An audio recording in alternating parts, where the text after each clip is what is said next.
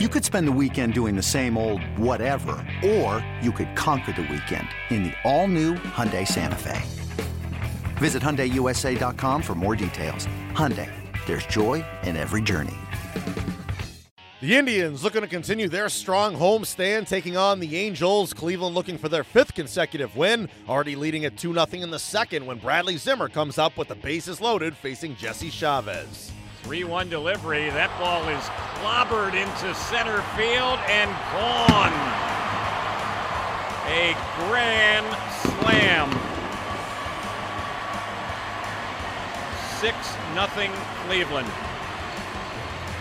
Well, you just got to feel that something like this was going to break when you were just falling behind and you can't throw strikes. Hitters eliminate everything. They are sitting on one certain spot. They are looking for that ball right down the middle of the plate. And certainly Zimmer, that's only his 6th home run of the season, but that's a big one right there, a grand slam. It's a fastball, literally center, and he does not miss it. Hits it out in the Angels bullpen. Goody is ready, and the pitch, it's lined into center field. Low liner, and it bounces by Zimmer, and now it rolls all the way out to the wall. Coward is going to come all the way around and score. Escobar's headed to third. He better hurry. The throw and waiting with the tag is Urshela. So Escobar is out by a mile, but he'll get a double and an RBI, and now it's a 7-7 ball game. Zimmer gambled, went diving for it. It bounced to his side, and then he was lying on the ground, and that ball rolled all the way out to the center field wall and had to be retrieved by Austin Jackson out of the bullpen because of the length he can give you. That was something the Angels really never had last year. You could go back a few years, really, where you could bring in a guy like Petit and he'd give you 2 or 3 innings, save your bullpen. Here's a slow roller, barehanded by Simmons, and he throws to first base and gets Jackson, who can run. Boy, that was a fine defensive play there by Andrelton Simmons. Ball never touched his glove. He fielded it with his bare hand, threw on the run, and nips Jackson. Inning is over on the 6-3 ground out. And the next delivery, this is lifted in the air into left field, diving out there towards the line and making the grab on that one is Brantley. Boy, he's had a couple of great plays out there in left field tonight. Yeah, Mike Scioscia says, wait a minute, we want to take a peek of this. I think Michael Brantley makes this catch. Certainly we got a chance to see it on their video board, and so does Mike Scioscia. As soon as he sees it on their video board, he waves everything off, goes, seen enough. Great play right there by Michael Brantley. So that'll be the 3rd walk in this inning. Well, the walks killed the Angels back when the Indians scored all their runs in the second, and now every runner on base here in the bottom of the 11th has reached on a walk. The batter is Encarnacion, nobody out. Here's the pitch, and that ball is exploded on and hit into left center field, and that is a walk-off grand slam.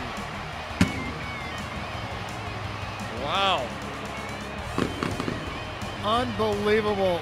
Well, you knew the Angels were in big trouble in that situation. Any way you looked at it, first pitch looked like a cutter, and it looked like it was right down the heart of the plate. Encarnacion is just looking to drive the ball to the outfield, and he gets a pitch he can drive all right and hits it in the left center field seats for a walk-off grand slam. The Indians needed 1 run, but they got 4. Edwin Encarnacion, the walk-off grand slam. The Indians take it 11-7 in 11 innings. It was the 6th career walk-off homer for Encarnacion. Cleveland has now won 5 in a row as they belled 2 grand slams in the same game for the first time since 1999. Bradley Zimmer and Austin Jackson each finished with 3 hits.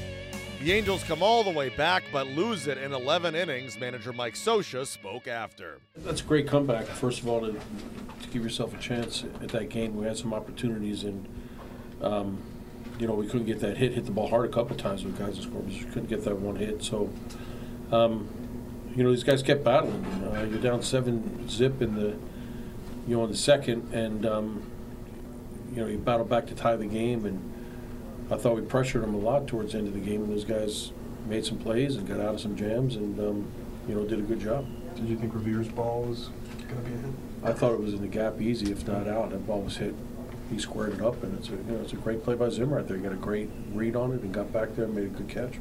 The ball that Albert hit too, that Brantley made a catch on. I mean, those plays came back and got us tonight. Those guys, they made some plays. What went wrong for Jesse tonight?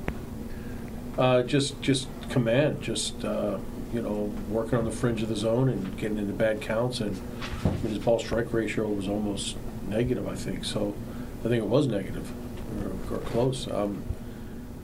That's not good. But Norris? Yeah, but just lost his release point on the leadoff hitter, the stolen base, and then just had trouble getting into the zone. And then with, after we walked Brantley, just trying to get ahead of Encarnacion and left the cutter right there. Are you okay on pitchers for tomorrow, or are you going to? We're going to go over a couple things. That's a lot of innings to eat up, and our guys did a great job, to keep us in that game. But there's some guys that are probably going to need a day tomorrow. What was your perspective on Escobar's decision to go for third on that? Yeah, that's just a bad read by It's a bad read, and it's a big hit for us at the time. With nobody out, you got to be sure you're going to make third, and he just had a bad read. Up next, the series against the Indians continues on Wednesday with Ricky Nolasco on the hill.